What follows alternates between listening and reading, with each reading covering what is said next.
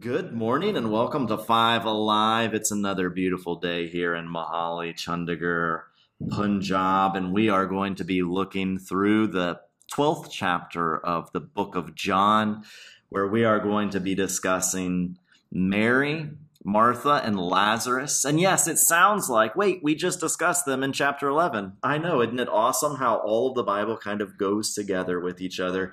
And so as we read John chapter 12, keep in mind the things that we've discussed earlier about Mary, Martha, and Lazarus.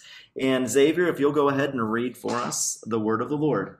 6 days before the Passover, Jesus therefore came to Bethany, where Lazarus was, whom Jesus had raised from the dead.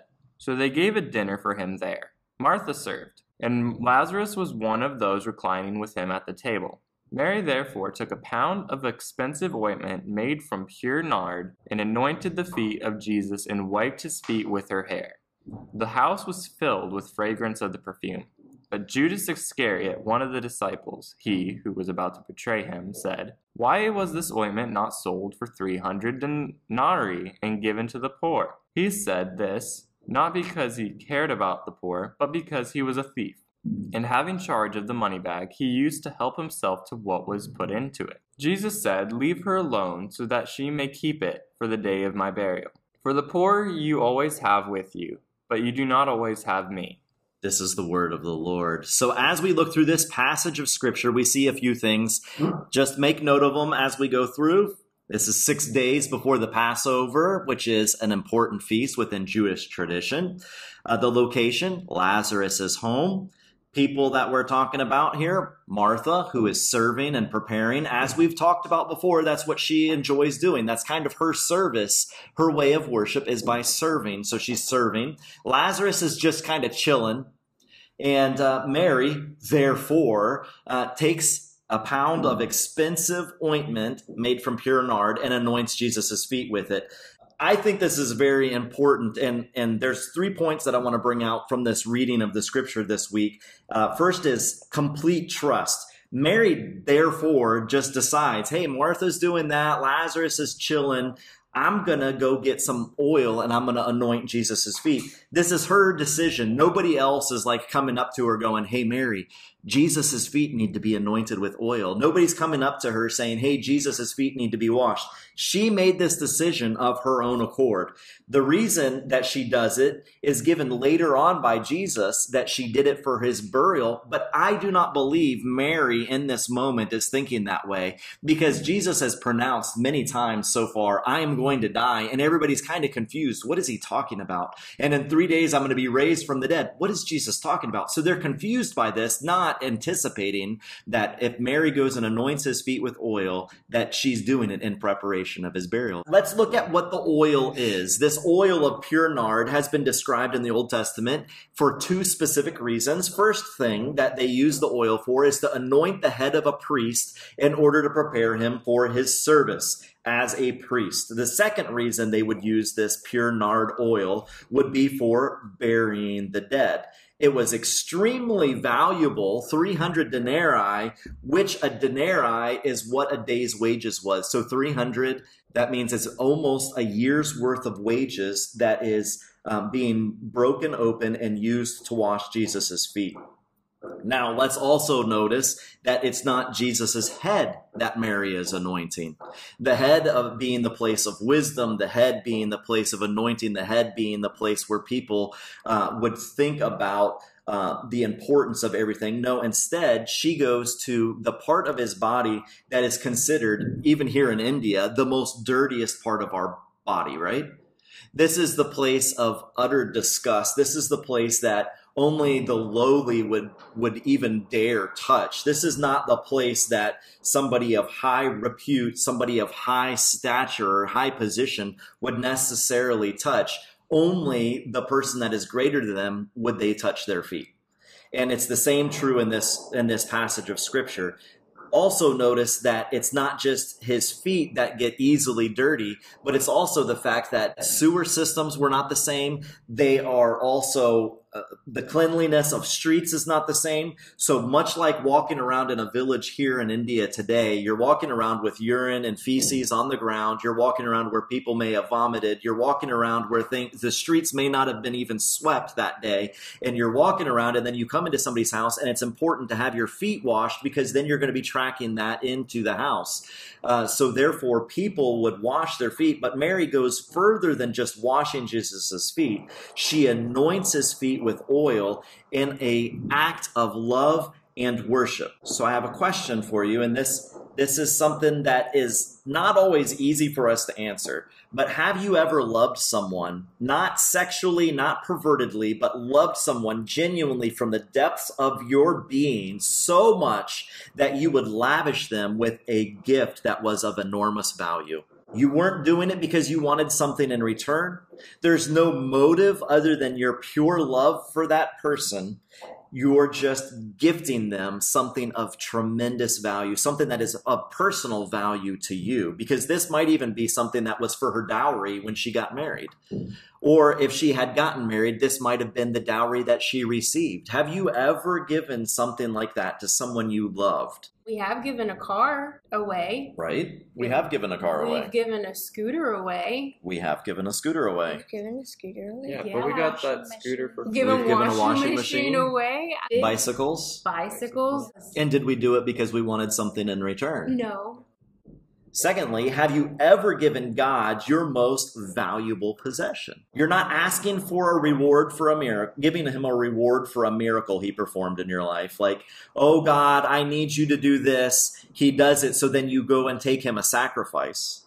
You're not trying to make a deal or a bargain with God, but you're actually saying, okay, I'm giving you my most valuable possession. No deals, no bargains. You don't have wrong motives. There's no extra questions. You're not asking God to do something specific for you. You're just lavishing your love with your most valuable possession and giving it into his hands. Have you ever given God your most valuable possession? Oh, I have, or material things. Like, I can't give God material things because those are worthless to him. The only thing worth giving to God is my life. Okay. And so, no, I can't answer your question if I give God something super valuable and precious to me, because he doesn't accept material things. But that's not true, because he's accepting the offering of pure nard oil, which is a one-time use. But I'm just saying, like, God isn't physical with us right now, so how are you going to give him a physical object? That's a question that many people have, so it's a great question to ask in regards to what we're discussing right now. Because what do we do with our possessions, the things that we have? Like, I have a pumpkin in front of me, and so I reach out and I grab it and I have it. And what if this is like the only thing that I have to eat for the next week? And so therefore this becomes a valuable possession to me. What am I going to do with it? Am I going to give it to somebody else? Because then I would have to not eat this week. So it becomes very valuable to me. So if I give it as an offering instead to God and say, okay, I trust you, God, that I'm going to now have food to eat. This is not an idol to me. Food is not an idol to me. It's not so important to me, but feeding from your word and dedicating my life to you, that's what's most valuable to me. Any possession that we have can be referred to in this way, because what we do is we like to idolize or believe that we deserve these things, these possessions that we have. And all the while, God is asking us to give him our everything. And so with Xavier's question earlier of how do you give a possession to God, when we're giving unto other people, like the bicycles, the washing machine, the car, isn't that giving unto the Lord? Because when you are helping those that are out around you, that is the same as giving unto the Lord. That's what the Bible says. Is it or is it not? Yeah, because he said when you offer a glass of water to someone, you are offering to me. Absolutely. Yeah. Mm-hmm. When we gave the bicycles, what were our motives? Were we giving with this incentive of people looking at us? Did we take photos of it? Did we say, hey, everybody, look what we did? Did we expect the people that we gifted the bicycles to, use them and not resell them? Or, They could totally resell them and get money off of it. If that helped them in the long run, I go for it. Right. It's their up to their doing. what they receive as a gift. It's up to them what they want to do with it. Correct. Absolutely. And did we do it because we loved them sexually or pervertedly? No.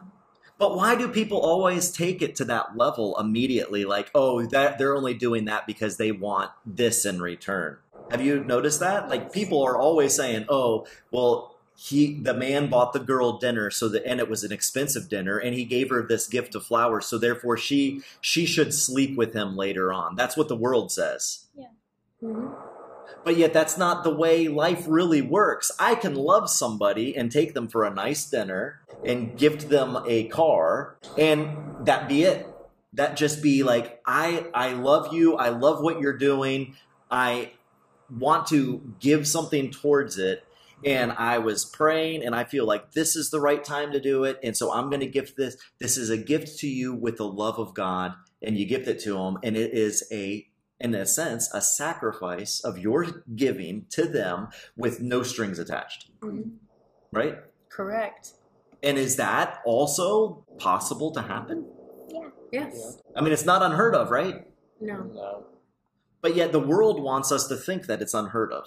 Right. The world wants you to think there's strings attached. If someone's doing good for you, then in return, you need to do something good for them. You owe them.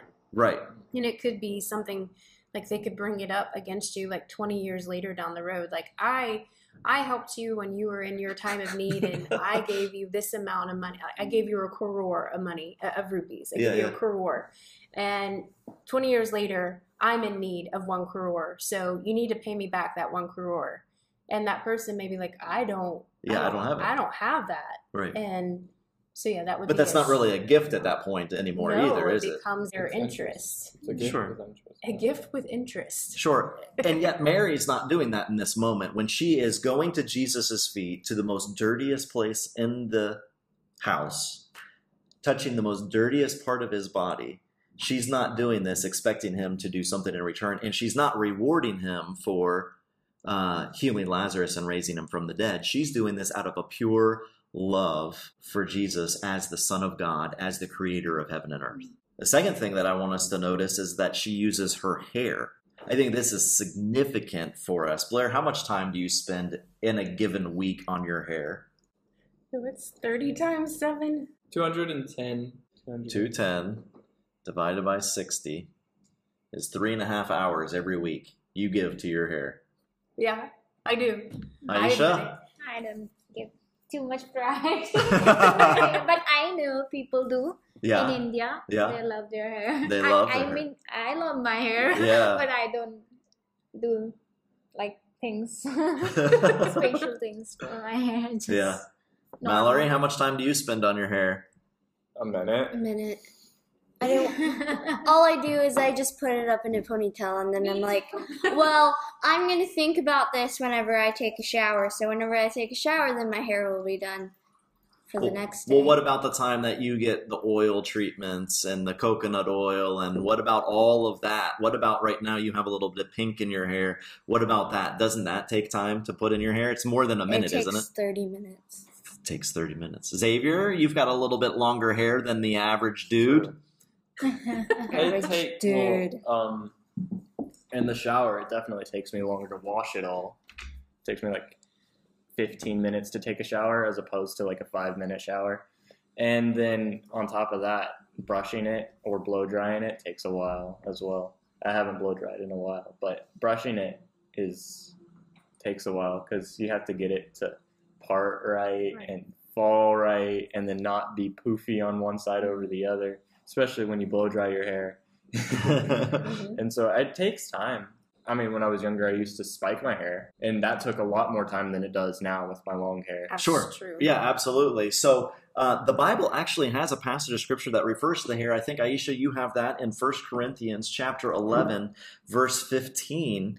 It talks about a woman's long hair. And let's see what that has to say.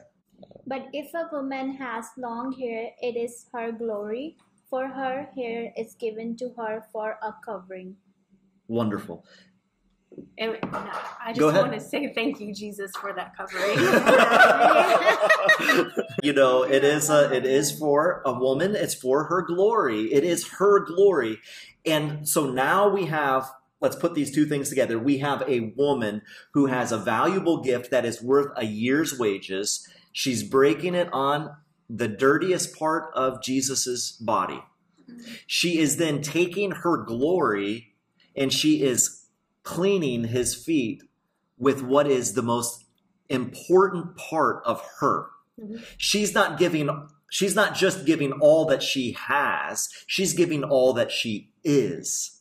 And she's placing it there at Jesus's feet. Symbolism implied, or puns implied. Laying it all at his feet.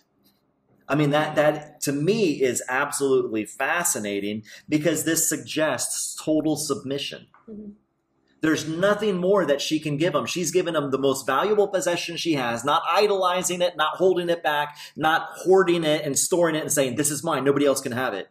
And then on top of it, she's not saying, you know what, servants, come over here. This man's feet need to be anointed with oil and you do the job. No, she instead gets down on her hands and her knees and she takes her hair and she unloosens it, which how often in India, we've started to see women wearing their hair down more and more over the past couple of years. But there was a time when I first moved to India that it was almost impossible for me to see a woman, especially a married woman, with her hair down. Right.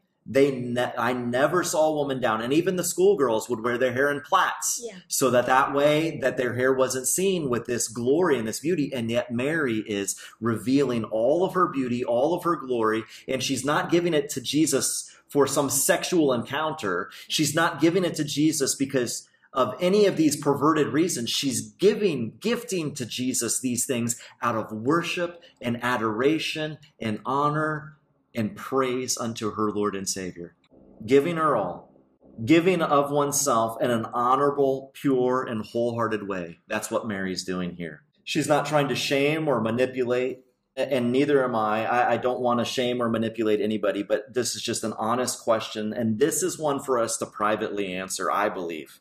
Have I expressed my love to God, to Jesus, with all I have and with all I am? Have I done that? Have I, as Xavier was talking a little bit earlier, have I given him my all? Have I given him my life? Have I sacrificed everything that I have and everything that I am for him? If I have not, then today may I encourage you to give him all you have and all you are. Believe in him, confess him as your Savior and God, and reject all idols. I think this is important for us to gain from this passage of Scripture. I have a follow-up question. What else can we learn from Mary giving her best gift and her personal glory? I ask it in this way because is this something that she can continue to annually do?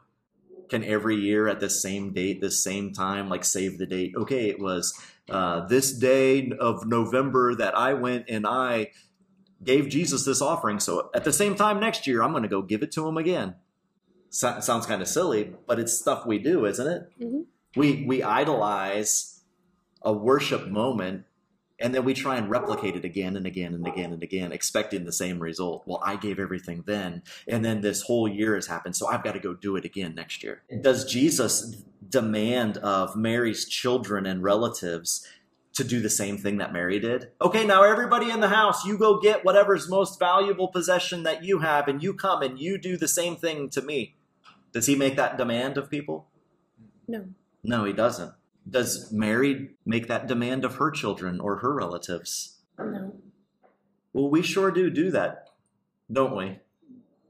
We start making demands of people. Well, this is what happens, so therefore you better start behaving this way. And if you don't, then you don't really believe like I believe. Mm-hmm.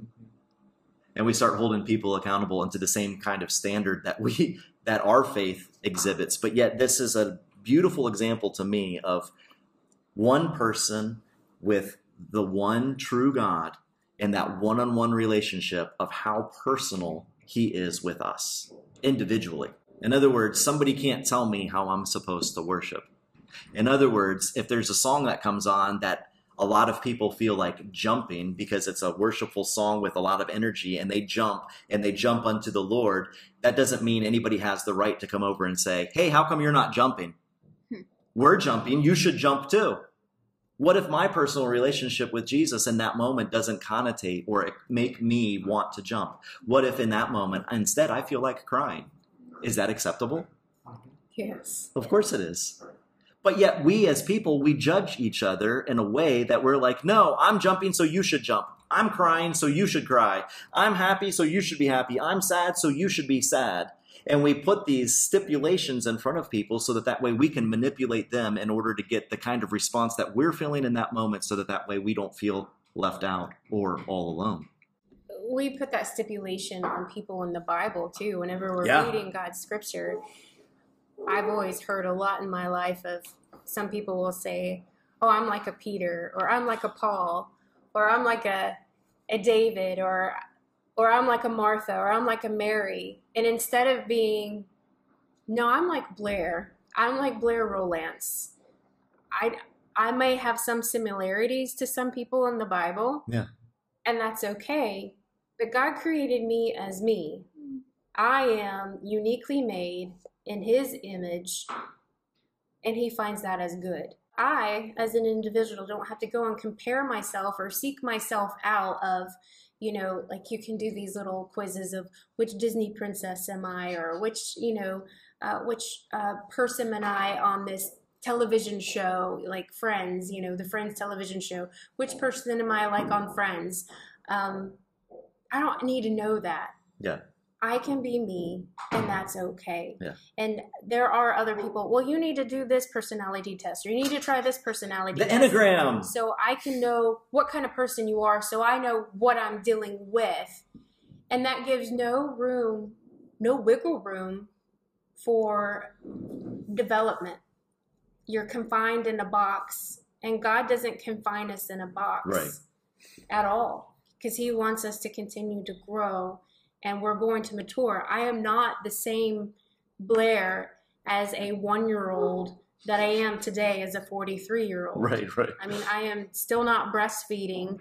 I am able to walk. I am able to talk. I mean, there's things that I can do now as a 43-year-old woman that I could not do as a 1-year-old. Yeah. So, spiritually speaking, we often put people in these kinds of boxes. When they first come to faith, in Jesus, we act as if they should act like we do already. Mm-hmm. Like, well, this is the way I am, and I've been a Christian for 25 years, so you just came to faith in the Lord a year ago, then that means you should act like I am. That's a 25-year-old. And that's a great analogy that you gave with the 1-year-old to the 43-year-old physically, because the same is true spiritually. Mm-hmm. At first, when I first come to faith in Christ, I do need to nurture, and I do need to be at Jesus at all times in order to gain the nourishment that I will need for my long life. However, at 5 years of faith in Christ, I don't still need to be suckling in order to get milk, as Paul says, but I should be eating of the meat at that point. And two sides of that. Am I allowing those people around me who are new believers to grow in their faith properly? And secondly, am I, as an older believer, still growing in Christ? Or am I regressing? Am I going back to acting like a little infant in Christ? Those are very important questions for us to ask. And I think that's definitely here in this passage of Scripture for us to recognize. Does Mary putting the nard oil on Jesus' feet and cleaning his feet with her hair, does that mean that she's more valuable than other people? Is she the most important woman in the room? Is she the MVP of the hour all of a sudden?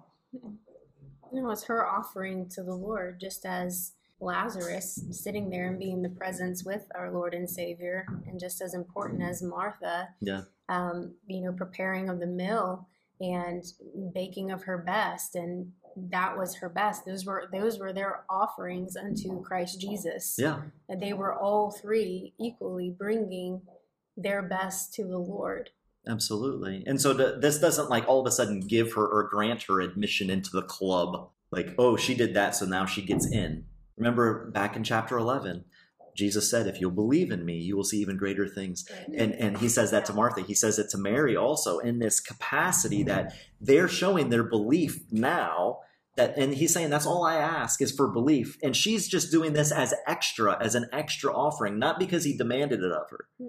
And it's not that she's coming in and showing off either. Right. She didn't have a haughty attitude of walking in the most sexiest outfit and going, hey, Jesus, here's my hair.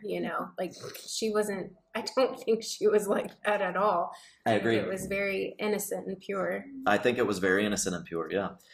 This was Mary's self-sacrificing act of worship. And so therefore, right back to that question that we've asked before, just a few minutes ago, is dedicating your life to Christ enough? Is serving him enough? Or are you still looking for something or someone greater than Jesus, who is the creator of heaven and earth? These are things that we have to ask ourselves. Am I satisfied in my salvation?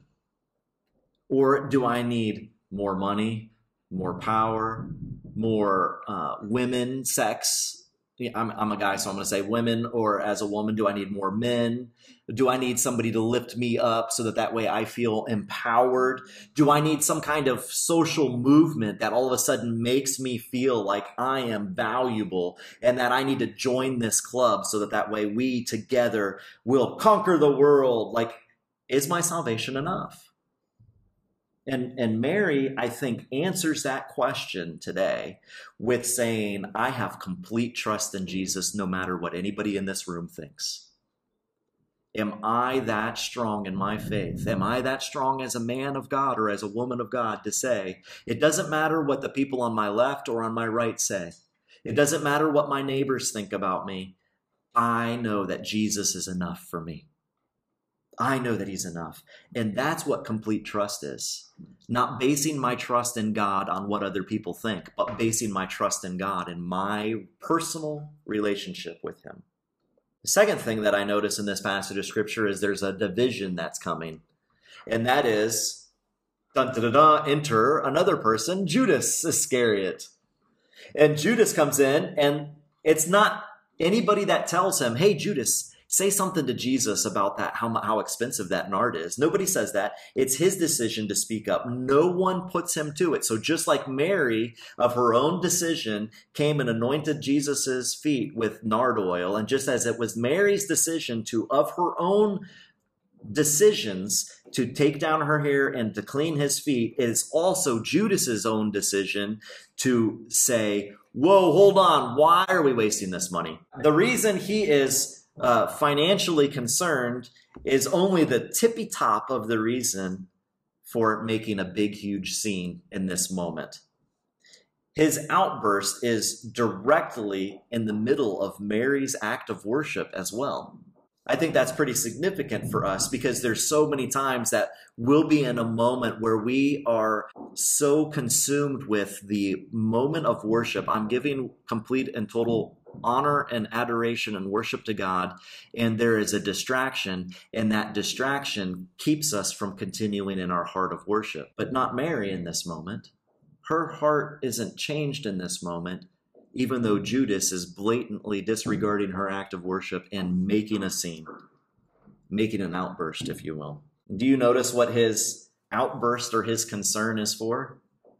He's concerned about the poor. Oh, the poor. Yeah. It's an interesting excuse, isn't it? Mm-hmm. I think it's interesting because it's one that people still use today. Absolutely.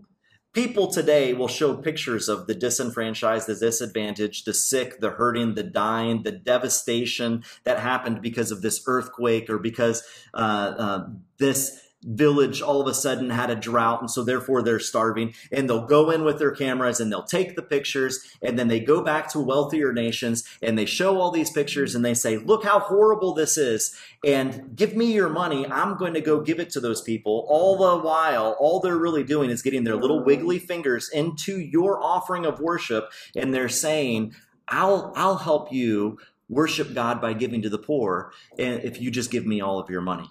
They don't tell you that a certain percentage goes towards administrative costs so that they can buy a new Learjet, a BMW, or a fancy mansion. They just tell you, if you give me your money, I'll give it to the poor. Yes, Mallory? When I read Little Pilgrim's Progress, Christian, he thinks that it's okay because he meets this person and he's like, oh, that person looks nice because he's wearing the white outfit of what a pilgrim looks like. But his face doesn't look nice, but I think he's a pilgrim, so I'm going to follow him. And he says his name is the Flatterer because he tricks people into following him and then they die. Yeah. And so he was like, hey, I know the way to the celestial city, which is where God is. And so he's like, okay, so I'm going to go follow him. And then he brings his friend along, and his friend was like not thinking at all because he's like, oh yeah, this guy looks so trustworthy. And then whenever they get on the path, they're like, wait a minute, we've been on this path before. Wait, you're the Flatterer. Let's go, and leave. And then he traps them in his net, and one of the angel comes because God sent them. And he said, here, I'll help you out of it, but I'm still going to have to punish you because you sinned. So there's justice in this situation, right? Yes. God's justice and his judgment still affects Pilgrim and his friend. Christian and hopeful. Sorry, Christian and hopeful. Yes, exactly. Great example, Mallory. Thank you. Jesus cuts to the chase in verse 8, and he says, the poor you'll always have with you. Like, Judas's care or concern is for the poor, quote unquote, and yet Jesus is like, hey, you're always going to have the poor with you, but you won't always have me. My question to us then today is, first of all, do I help the poor? Like, I'm not talking about do I help the poor because when I'm driving and all of a sudden I see somebody standing at the stoplight, I hand them a couple of rupees. But do I actually do something in order to help the poor? Helping the poor is an act of worship. Not just, like I said, not just sending them money, which virtually can be looked at as paying them to leave you alone. Not creating a job market so that way more people will come out and beg other people for money because that they can make a living or make an earning off of this, but actual, real, sacrificial help. Are you helping the poor? Matthew 6, 1 through 4, Jesus speaks to this of helping the poor. Blair, will you read that for us? Beware of practicing your righteousness before other people in order to be seen by them, for then you will have no reward from your Father who is in heaven. Thus, when you give to the needy, sound no trumpet before you, as the hypocrites do in the synagogues and in the streets, that they may be praised by others. Truly I say to you, they have received their reward. But when you give to the needy, do not let your left hand know what your right hand is doing, so that your giving may be in secret, and your Father who sees in secret will reward you. This is so valuable of a passage of Scripture to us, especially in the call of helping the poor, giving to the poor, and not taking for ourselves. Which gives me another question of, am I out to manipulate money or goods out of people just like Judas? Is Judas a disciple? Yes. Yeah. Is he close to Jesus so that way he hears every one of Jesus's teachings? Yes. Is he given an important job among the other disciples? Yes. Yeah. Is he a liar, a cheater, and a thief? Yes. He can be. So 3 of those things show that he's in the faith. As Mallory said, he's dressed just like everybody else on their way to the celestial city. But then this one thing, he's a cheater, a liar, a thief, a stealer, a traitor, that kind of disqualifies him, doesn't it? We got to ask ourselves, do I say the right words and act the right way in order to manipulate a certain type of people so that way it looks like I am a part of their club? Am I only a Christian because of the connections that it gets me? Am I only a Christian because it gets me a better paycheck than if I wasn't a Christian? Am I, like Judas, a part of the church, but really a deceptive snake? These are questions we've got to ask ourselves because we can so easily fall into a specific trap of manipulating other people for our own gain. When the whole time God is just saying, love me, I'll take care of all of your needs. And I've run across people that call themselves Christians before that say, oh, it's okay to just take a little bit of money here and a little bit of money there because, you're not getting paid enough, or you need a little bit of incentive to do your job or whatever. No, that's a Judas-like spirit, in my opinion. Second part of the division is that there's no gift and there's no sacrifice on Judas's part. He doesn't give any oil. He doesn't use his hair. No, instead, Judas takes and he is blessed. But Jesus calls us to give and to be blessed. Mallory has a passage of scripture for us from Acts chapter 20. It's found in verse 35. I have showed you all things, how that your laboring ye ought to support the weak, and to remember the words of the Lord Jesus, how he said, it is more blessed to give than to receive. So these are words of Jesus. It's more blessed to give than it is to receive. But Judas, like people today, wants more earthly treasure. He's not satisfied with having the King of Kings and the Lord of Lords walk with him every single day. So we've got to remember that not everyone in church, not everyone who is a Christian, is necessarily a believer. Is your theology okay? Does it accept the fact that all will hear, but not all will believe? I've heard preachers say, well, if you preach the gospel, all will believe. And they really believe that. But are you okay with the fact that that's not always true? Judas is in the midst of Jesus and his disciples, and he's not a believer. He looks like a believer in every aspect of the way. And so is my theology okay? Do I accept the fact that not all who hear are actual believers? It's fine if your friend isn't a Christian, because then you could probably teach them about Christ. But if they don't actually want to become a Christian, you can still be friends with them. There's nothing wrong with that. As long as it's not wavering into our faith, so to say. Yeah. We are to avoid the very appearance of evil. We are to be cautious of those that we are not like-minded with. Right. But sometimes even unlike-mindedness spurs us into our faith. Stronger faith, yeah. Mm-hmm. We do have an understanding that there's going to be people in and out of our lives, and we cooperate, we work, we do things with each other so that way we can continue to show the love of Christ in a way that, as we were just talking a little bit ago, just a couple minutes ago, about this whole idea of when I'm gifting others, sometimes I'm gifting to somebody that's not necessarily even a Christian, and yet it's as if I'm giving unto the Lord. It's as if I'm giving a sacrifice or an offering unto the Lord, even if this person is not a believer or a Christian. And there's some teachings that are going around these days that talk about, no, you can only, as a Christian, be friends with Christians. No, you can only give gifts as a Christian to those who are Christians.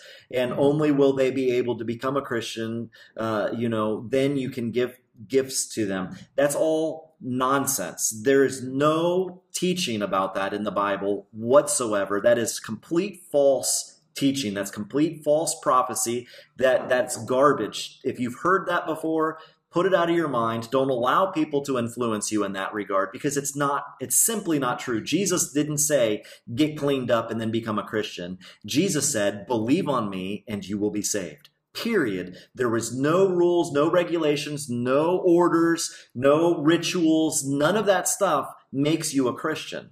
That doesn't, in fact, most of those things don't make you a Christian. As Xavier was saying earlier, Jesus says to obey is better than sacrifice. And it's important for us to recognize these facts when it comes to accepting the fact that, yes, there are going to be people in the church that will not believe. Third, Jesus accepted Mary's worship.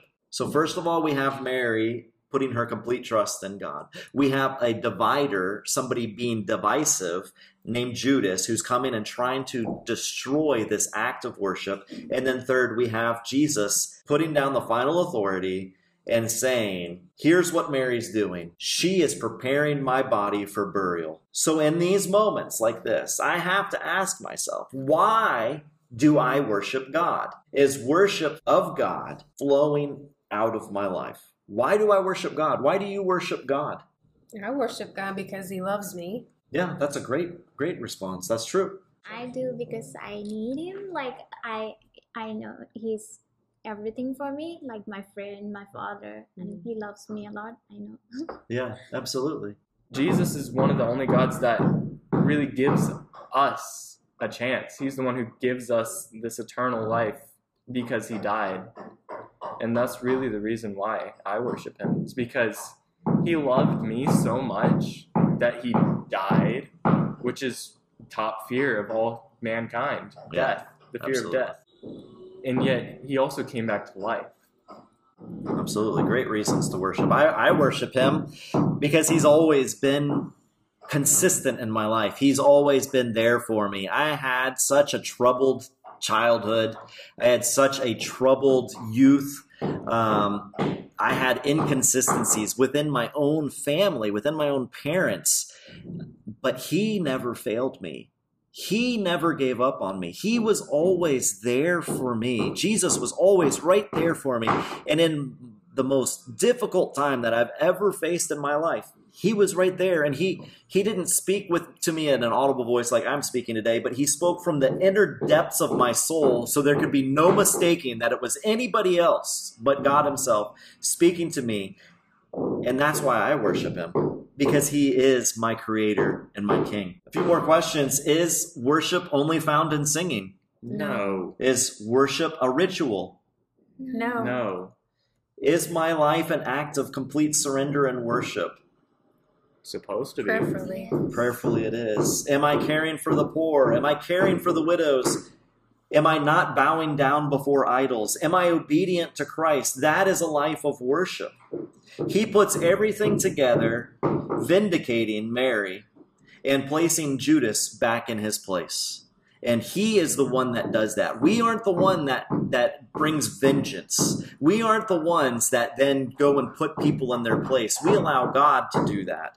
And so there's a few passages of scripture I'd like to read. Micah 5:15, followed by Isaiah 59:14 through 18, and completed with Romans chapter 12, verse 19. And in anger and wrath I will execute vengeance on the nations that did not obey. Justice is turned back and righteousness stands far away. For truth has stumbled in the public squares, and uprightness cannot enter. Truth is lacking, and he who departs from evil makes himself a prey. The Lord saw it, and it displeased him that there was no justice. He saw that there was no man, and wondered that there was no one to intercede.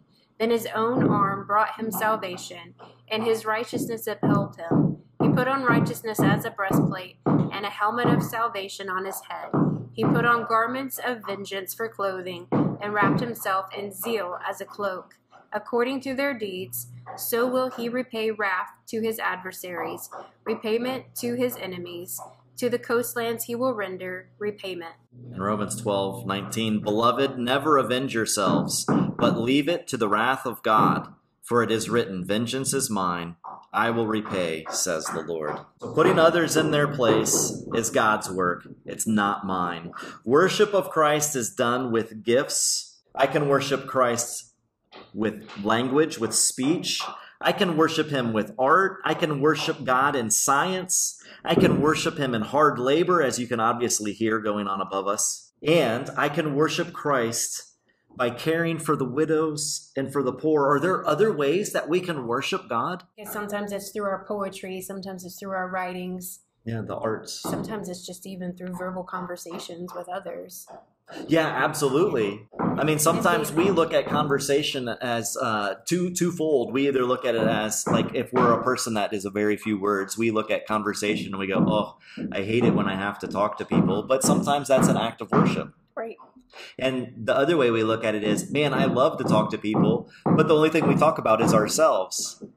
And yet that can be an act of worship. Not talking about ourselves, but talking about Jesus with others. It can be an act of worship, absolutely. I remember one thing a few days back, somebody asked me, oh, what time you do worship like to your God? I say, anytime, like when I did not get the calls in the office, I do worship, like I just pray on my free time. So he said, oh, that's cool. Yeah, absolutely. Jesus looks to our heart and he accepts true worship. That's the final word. It's exactly what he does. We sometimes think that we have to do all these things in order to get someone to pay attention to us. And so therefore, that's obviously the way God is. But it's not. It's not the way God is. It's what we've allowed mankind to manipulate us into thinking the way God is. God is everywhere present. He's watching us. He's active in our lives in every moment of everything that we ever do. And so in all those moments, we have the beautiful opportunity to give him worship like Mary did. Not the same way. We don't do the same methodology. We don't go and buy the most expensive perfume that we can find in the market. And believe me, when we were in Dubai and I saw some of the expenses of some of those perfumes they have there, I mean, we're talking thousands and thousands and thousands of dollars, or yeah, even but just rupees. to think though that fragrance came right here from India. It does. Nard comes from here. Yeah, and nard comes from India, which just goes to show us, especially those who have this trouble with thinking that Christianity is a Western religion, nard comes from India. And therefore, the nard that was placed at Jesus' feet shows just how true the gospel message is to those of us right here in India. Lord, may I be a person who looks to you with complete love. May my life be a pleasing act of worship, forsaking and surrendering my wealth and my glory in total worship. May I guard my jealousy and anger for those who attack and place total trust in you, the one who will bring justice and righteousness into your kingdom. Mallory, will you close us in prayer? Thank you, Jesus, for this day and for every single day, and that we will always be happy and that everybody will not be tempted by anything and follow the way of the Lord. In Jesus' name I pray. Amen.